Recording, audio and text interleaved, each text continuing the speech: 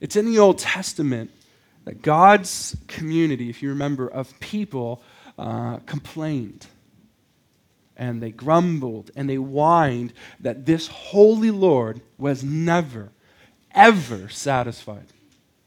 There might be somebody here today who feels the same way, either Christian or unchristian, that this so-called God of the Bible is never, ever satisfied. They in the Old Testament snidely grunted, and they said this about God. It goes, will the Lord be pleased with thousands of rams, with 10,000s of rivers of oil? Basically, if God can't just be pleased with that, what in the world does God want? What does God want? I think that is probably one of the most crucial questions we could possibly consider, right? What does God want? Has anyone here actually slowed down enough to really, really consider this for our own lives? What does God want from me? We're very good at people, again, being a room full of Christians and unchristians, knowing exactly what we want, right? Even unchristians or Christians, we know exactly what we want from the church community, what we want from pastors, what we want from faith, and what we want from God. But what does God want from us individually? I think back on the countless conversations I've been fortunate enough to have as a pastor in a church, from atheists to agnostics to irreligious to haters of God. And I could almost figure out with each one of those conversations, you could boil the frustration down to them being confused about what God may want. Almost every time, they're confused about what God wants. Some of the most infamous and famous atheists that we have, Richard Dawkins. I don't know if you guys have read The God Delusion, but it's in his God Delusion where he says that the Christian God merely wants us to suck up to him. That's what our God wants, a bunch of brown-nosers who suck up to him so that we avoid eternal damnation. Or I think of Christopher Hitchens, and I think he's one of the most beautiful writers. If you ever read his stuff, I don't know if I agree on his content necessarily, but Christopher Hitchens' writings, and he says this, all our God wants, or the God of the Bible wants, he would say, wants people to surrender their mind and surrender all of its reasons. Now, none of these things are true. This is far from what God wants. And these profound thinkers are on record saying, this is all your God wants. This is all your God wants. God wants something far more personal. And it's as simple as God is seeking to catch our hearts. And obviously I'm not referring to like that lumpy tissue thing inside of our chest. Like God isn't that freaky guy in Indiana Jones who's ripping hearts out. Like it's not what he's after. But if you think about it, God wants our hearts. Even writing that, I've got to be honest, even writing that almost is so campy, like Bible high school camp, right? I just taught at high school. I still can't get it out of my mind. It's just the whole thing was this like Bible campy, like emotional high, Jesus is my boyfriend theology, right? When you say something just as simple as God wants our hearts. But I think if we actually understood and really, really dove down to really understand what heart translates to, I think we'll understand that organ of faith, when the Bible talks about the organ of faith, it has completely revolutionized it. The Bible has revolutionized this idea of the heart. Meaning, all other faiths or even philosophies or systems of thoughts have never placed this amount of importance or power on what the Bible has with the heart. Think about this. And again, it transcends our modern day minds of what we equate heart to. Equating heart to emotions or emo or the lockbox of our affections or I love you with all of my heart or Valentine's Day paraphernalia. The Bible transcends that. Even the Greco-Roman world battled with this very well. It says this. They all say this. No, this is what it means. They would understand that the heart is right only the heart is right if it's subdued. Thus, if you want to grow, if you want to progress in strength or self-control or courage or wisdom, you learn to distance yourselves from your emotions and submit only to reason. But not so with God's word when talking or referring to the heart. The word would rather us see our hearts as a metaphor for our basic orientation in life. A metaphor for our basic orientation in life. That's what God wants. So if we were to tell one another to discover where our commitments, our trust, and our knowings dwelled, whatever we lean towards or incline to or navigate towards, or whatever we put our directional effort in, the needle would be found in the seat of motivation, that being our heart. So again, it's how theologian and author J.I. Packer says it, and I think it's perfect. He says, it's the total human being that each of us is. Your heart is the total human being that each of us is. And the Bible would say that this is true not only of Christians, but unchristians. It's just merely who our makeup is. This is just who we are. So tonight as we get into this, and again, I apologize for my voice, but as tonight as we really get into this, this is where God wants to be. Your heart. This is what God wants. Look at verse 11 in Acts chapter 16. We're going to see what God wants. The total being. So verse 11, so setting sail from Troas, we made a direct voyage to Samothrace and following day to Neapolis. So they sailed about 156 miles in about 2 days. So they're hauling booty. Verse 12, and from there to Philippi, which is a leading city, meaning it's a very administrative region, city of the district to Macedonia and to a Roman colony, we remained in this city some days. And on the Sabbath day, we went outside to the gate to the riverside, where we suppose there is a place of prayer. So they're figuring the city out. We believe there's probably a place of prayer around here. They're looking around. And we sat down and spoke to the women who had come together.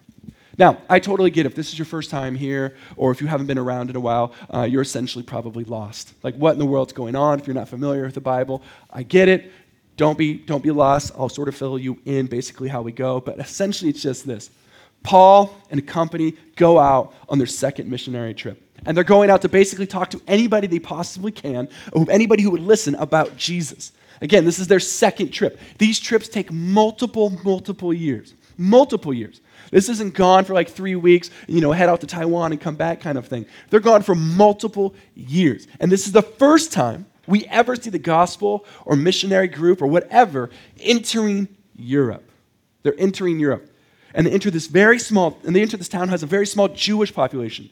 I think the rule would be that you need at least like 10 Jewish men and women to actually have like a synagogue there. They don't even have that. So it's so small that basically they have to meet by the river. They just call it a place of prayer. It's not a synagogue, it's just a place of prayer. And so Paul and company find them, and they find this little bunch of people, and all these women sort of stand out, and then one of them totally sticks out of the crowd. And her name is Lydia. Look at verse 14. One who heard us was a woman named Lydia from the city of Thyatira, a seller of purple goods. Now, I find this fascinating, a seller of purple goods. Some of you aren't going to care one bit. I think this is interesting. But for those who are a seller of purple goods, for Lydia, that basically means she's like Coco Chanel. Like, she's a big deal. Now, get this. Purple back in the day would have to be extracted from purple fish. Did you know that? How to be extracted? I think, aren't girls' makeups made out of fish or something? Like the lipstick? I don't know. I'm literally asking. I don't know. Like horse feet or something and like fish scales? Whatever. I don't know. But so it's normally from purple fish. But if you got the color of purple from a sea creature known as murex, then it was far more expensive. Now, you know those conch shells you listened to as a kid? You put it up to your ear? Remember that? And it sounds like waves. And like, as a kid, you're like, oh my gosh, some sort of magical ocean phone. And you get all excited. Remember that? So imagine that, but with huge spikes coming out of it. That's what this murex is. And they would take this shell, and they'd crack it open, and they would take this mucus out. And then they would spread it out. I know this because I watched an 11-minute DIY YouTube video of how to do this. And they take this out, and they spread it. And in the sun, as it dries, it becomes this really rich purple. So that's Lydia's job. It's disgusting, and it's a painstakingly long process. But that's what she sells. This murex-type fishy purple cloth thing. Okay, Coco Chanel, you're with me? But I think it's amazing. Then also what we need to understand is she, because of this, is a very affluent woman, a very wealthy woman. As we get further in Acts 16, we're going to find out she has a house. So to own a home, she's very, very wealthy. She's going to start having people meet there. And I want us to really notice this because I find this fascinating as well. It has no regards for our talk today. But notice that Luke constantly, our author of Acts, is constantly picking up on richer more affluent, wealthy people coming to know Jesus. Yes, there's more impoverished people, but he's constantly pointing out a wealthy woman out of this crowd. That these people of influence are starting to become influenced by Christ. As well, Lydia's faith is important to know. I think it's a very important note because it says in verse 14, what does it say? A worshiper of God. A worshiper of God. So at some point, Lydia found the Hebrew, the Jewish faith, converted to Judaism. She found it attractive, and now she is worshiping God. And she's worshiping God, sort of joining them for prayer in a van down by the river. Like she's just sort of like figuring things out. One person got it. I'm proud of you. So it's these women. Again, I want us to also know it's women who gathered. Basically, that means either the men had separate prayer times or the men were just like, I don't want to hear from these missionary guys. But it's the women, again, in biblical narrative, leading the way. The future is female, y'all. Like, this is for reals. You know what? We had our board here last week. You know what we had our board? You guys remember if you were here? They sat over here. You know what they were amazed by? The amount of young men we have in our church. They've seen churches all over this country, and they're blown away by the amount of young men who are here. It's great how many young guys we have. Gretchen's so pumped. Yeah, all right. That sounds great. She's so pumped. Because it's just not normal. Women lead the way. Always. Women are crushing it throughout the Bible, and even today, guys. Whatever. Well, you know what I mean. Where was I? See? I'm sick. I don't know what's happening. Here we go. Where am I? Gosh, this is so unprofessional. Oh, the future is female. Y'all got it. Okay. And then it says, look at the next verse. And then it says this. The Lord opened Lydia's heart. The Lord opened her heart to pay attention to what was said by Paul. This rocked me hard this week. Everything we talked about, that being the heart, the center of spiritual activity, the operations of all of life, and it says that thing, the Lord opened. So everything we just kind of talked about in the intro, that thing, the Lord grabbed a hold of and opened. This baffles me. It doesn't say Paul opened it. It doesn't say Lydia opened it. It doesn't say some special prayer opened it or some magical key or some crowbar opened it. God and God alone opens hearts. So if I'm going to stand up here and try to teach you all the Bible, I'm not the one who opens your hearts to receive, to change. That responsibility is not on me. You know how freeing that is? On my way when I'm driving here from my house going, oh, Lord, and he has to remind me, this ain't on you. Okay? That word opened here is such a rich, rich word that shows us that this isn't opening like how I would open like a lid to a KFC bucket. This isn't that type of opening. I want us to think of this as a pulling apart type of opening. So opening our heart, the Bible, or this word really means that it was opened, it was ripped apart. So imagine like a coconut, right? When you open a coconut, you normally have like two halves, and everything inside spills out. That's what this is like. It's an opening of something that has been tightly closed or sealed off or caged of sorts, which sounds probably like a lot of our hearts, right? And God takes that very tightly constructed organism and rips it open. And so for God to open Lydia's heart, or our hearts, Christians, this is you if you are a follower of Jesus, for God to open our hearts, it means that he cut that portion of us asunder. The total human being that each of us is cracked open, torn in half, torn in pieces. Out of all the miracles, I think in the Bible, that Jesus would perform or that the prophets of the old would perform, I think the opening of man or woman's heart is the peak. It is the absolute peak. What we're seeing right now is this unbelievable supernatural miracle. Because creation, fig trees, waves, fire, do not have a seat of motivation. They do not have a heart. But creatures, us, our hearts to be opened by anything other than the creature herself is surely the greatest of all miracles. At least to me. I love this description as described in the Old Testament. I'll read it to you. It should be on the screens. And it says, I will give you, this is God talking, I will give you a new heart and a new spirit. I will put within you, and I will remove the heart of stone from your flesh and give you, a heart of stone from your flesh, and I'll give you a heart of flesh. And I'll give you a heart of flesh. This is why the Bible says that when this happens, angels rejoice. When this happens, angels rejoice. When stone becomes flesh, surely that is the greatest of miracles. Now, if you're here and you're wondering, okay, but how? How does this actually happen? How does this happen? None of us here actually had a heart of stone, right? As cool as that would be. Like, none of us had like this cool, like rock hard heart thing, right? No. None of us here actually had a physical heart that God cut in half, right?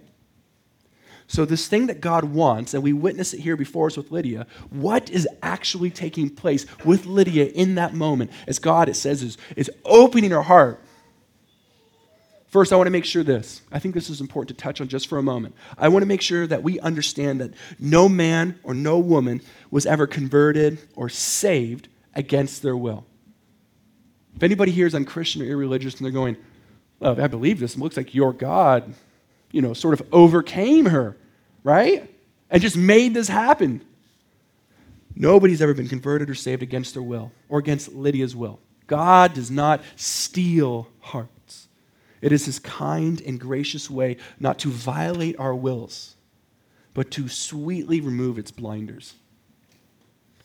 I think Lydia in that moment saw for the first time truly what her heart was, who she was, and the good news of Jesus. Never is anybody going to be dragged to eternity kicking and screaming, like with God, right?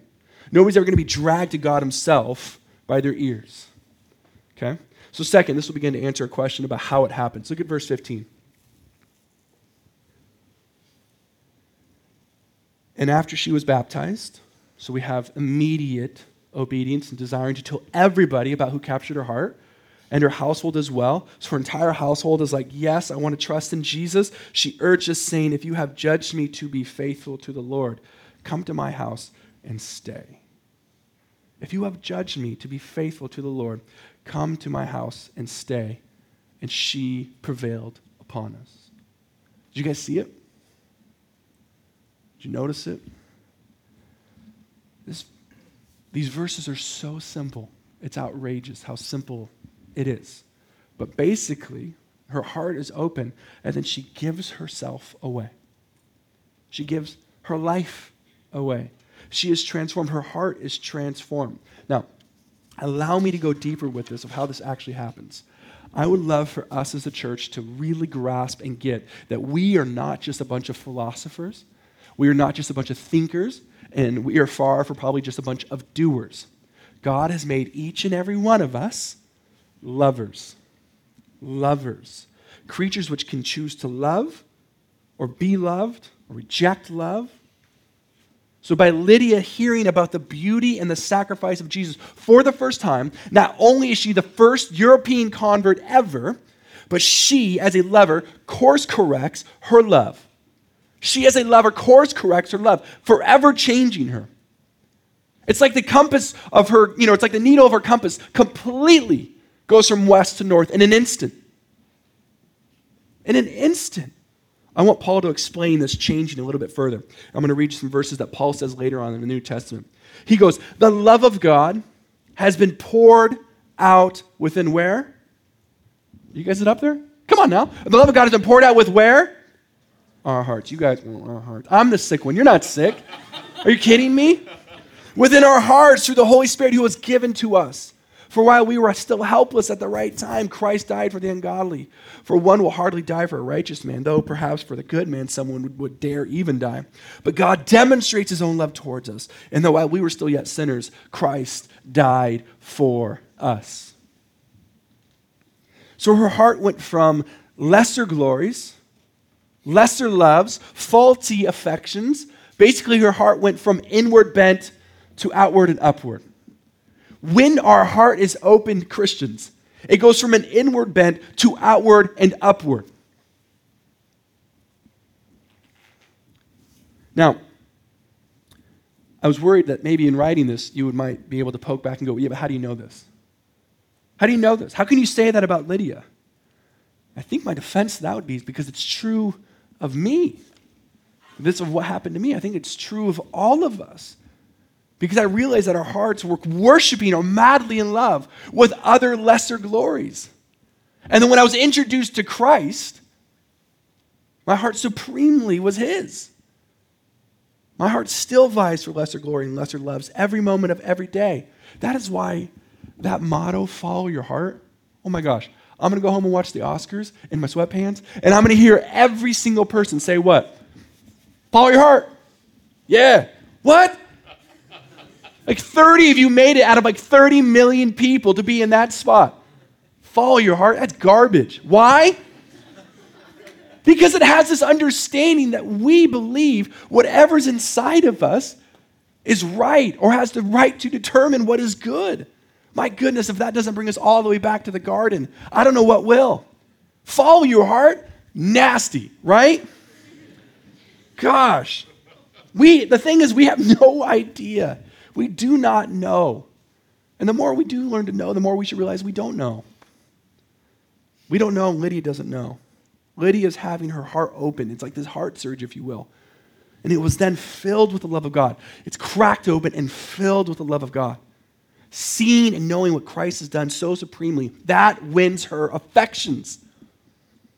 That wins her affections. You see how practical and tangible this is? That's what wins her over. Is the story of Jesus wins her over. It wasn't a philosophical statement. It wasn't a scientific equation. And it never will be. For so many of us, I've had, again, so many conversations with people watching, YouTube video after YouTube video of people debating theologians. I don't remember who said it, but somebody says nobody was converted to Jesus Christ by a winning of an argument. It is so true of this as well. Her heart was open because she had the love of God poured out and she understood everything in that moment. Paul completed the story for her. And he goes, Jesus. And that story, that love story, this tremendous story, won all of her affections and thus fills her like a basin overflowing with God's love. And get this, she now loves what God loves. Her happiness is wrapped around, intertwined with God's happiness. She now has a broken heart over the same circumstances that break God's heart. She now cares about what God cares about. Hearts of stone becomes a heart of flesh, a heart of live. That's transformation of the heart. Not because she really changed the way of her thinking, even though that helps, or through effort or hard work, or not by keeping some strong list of things that transformation take place, but rather the good news of Jesus, who died for the ungodly, changed what her heart loved most. I love having these conversations with Pastor Lorenzo, and we talk about people who may be struggling. And it's so easy for the church or for people or for discipleship groups or accountability groups to condemn and demonize. That's so bad, so God. But rather, and this is what Lorenzo's so good at reminding me and so many others in our discipleship group or whatever, is it's stop hitting that over and over again and start showing them a greater love. Start pointing them to something greater, not the lesser than. This is what changes Lydia's life. This is what opens her heart by changing what she worshiped. Could it be too easily said that our friends, who many of us know, who have been with us for a while or whatever it is in your past, have denied the faith of Jesus, have denied the Bible, have turned the truths of the Bible? Have they done that because they have found a new love? Could that be said of the people that we are heartbroken who are no longer sitting next to us? Is it as simple as, they've gotten a new love. They've found a new love. There's something that was greater or needful in their heart in that instance. Lydia proves this. Lydia totally proves her new love. Because her heart was given away, she now gives her life away. Look at this verse again. She urged us. Luke writes down, the author. She urged us, saying, if you have judged me to be faithful to the Lord, if you think I am now a follower of Christ, if you would say I'm converted, if you would say I am saved, if you would say I'm a beloved of God's, come to my house and stay. Does anybody have like those grandmas or moms, like when you visit, and they're just so badly wanting to feed you? Is anybody's like that? Oh my gosh, it drives me bonkers. Let me make you some spaghetti. No, I'm not, I'm fine. We have leftover tuna. Graham, I'm fine. Here's some toast. All right. Yeah, whatever. It happens every time. Friends for Lydia, much like the grandmas, the proof of a genuine conversation is she just kept giving of herself. The proof of a genuine turning over of a life to Jesus is the giving of oneself away. Now, I'm going to let Charles Spurgeon, old school preacher, say it far heavier so I don't have to. I'm going to read his words. Don't shoot the messenger, okay? This is what Charles Spurgeon said. He's so great. Here's what he says. Brethren, I do not think much of a conversion where it does not touch a man's possessions. And those people who pretend to be Christ's people and yet live only for themselves and do nothing for him or for his church give only sorry evidence of having been born again.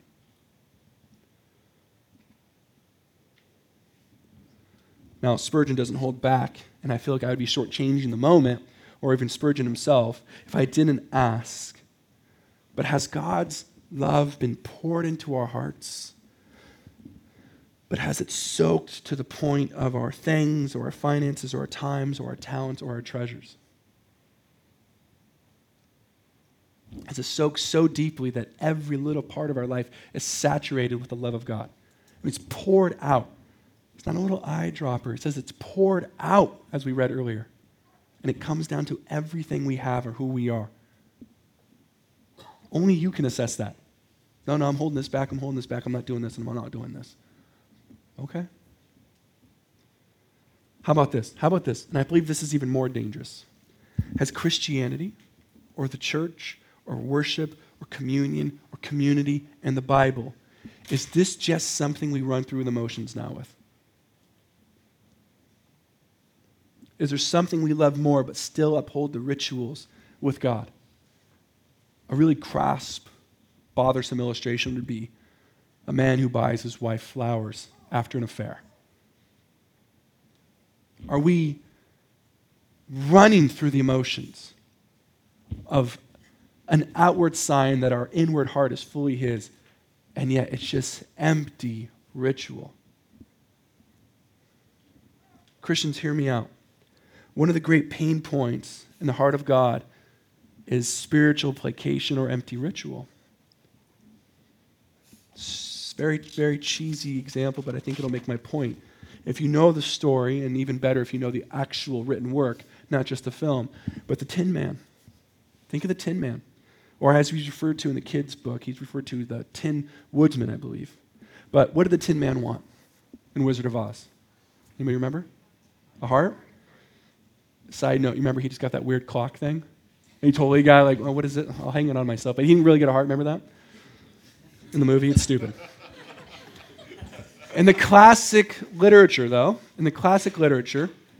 he worked himself to death. The Tin Man worked tirelessly and without purpose. And the book actually says he did this because he had no heart nor soul. He just mechanically went about his work as if he was dead already. And outside, he rusted. Remember, they had to keep oiling him, right? He rusted, and he decayed, and he eventually was an empty shell. To us, the Tin Man, to us, we just call that, not the Tin Man, we just call that religion. That's just religion. Jesus is not a fan of religion. We as a church do not want to be a fan of religion. When Jesus, think about this, is a very famous story in the Bible. When Jesus was face to face with the spiritually complacent, he said this, very famous words of Christ. This people honors me with their lips, but their hearts is far from me. This has got to be some of the most gut-wrenching words to hear Christ say to anybody who believe that they are going about his work or God's work, running through the motions. The people work tirelessly in rust and decay, and they're confused because they have their love, they have their affections elsewhere. It's in what I want to do, it's in who I want to be, it's in who I want to marry, it's in my purpose or my this or that. If someone else or something else has won our hearts and we still operate as if God is ultimate, then we have to be aware of the sadly, I hope we haven't confused religion and rules with a relationship with God. So many people confuse religion and rules. If I just follow X, Y, and Z, show up and do this or that, sign up and do this or that, I have a relationship with God.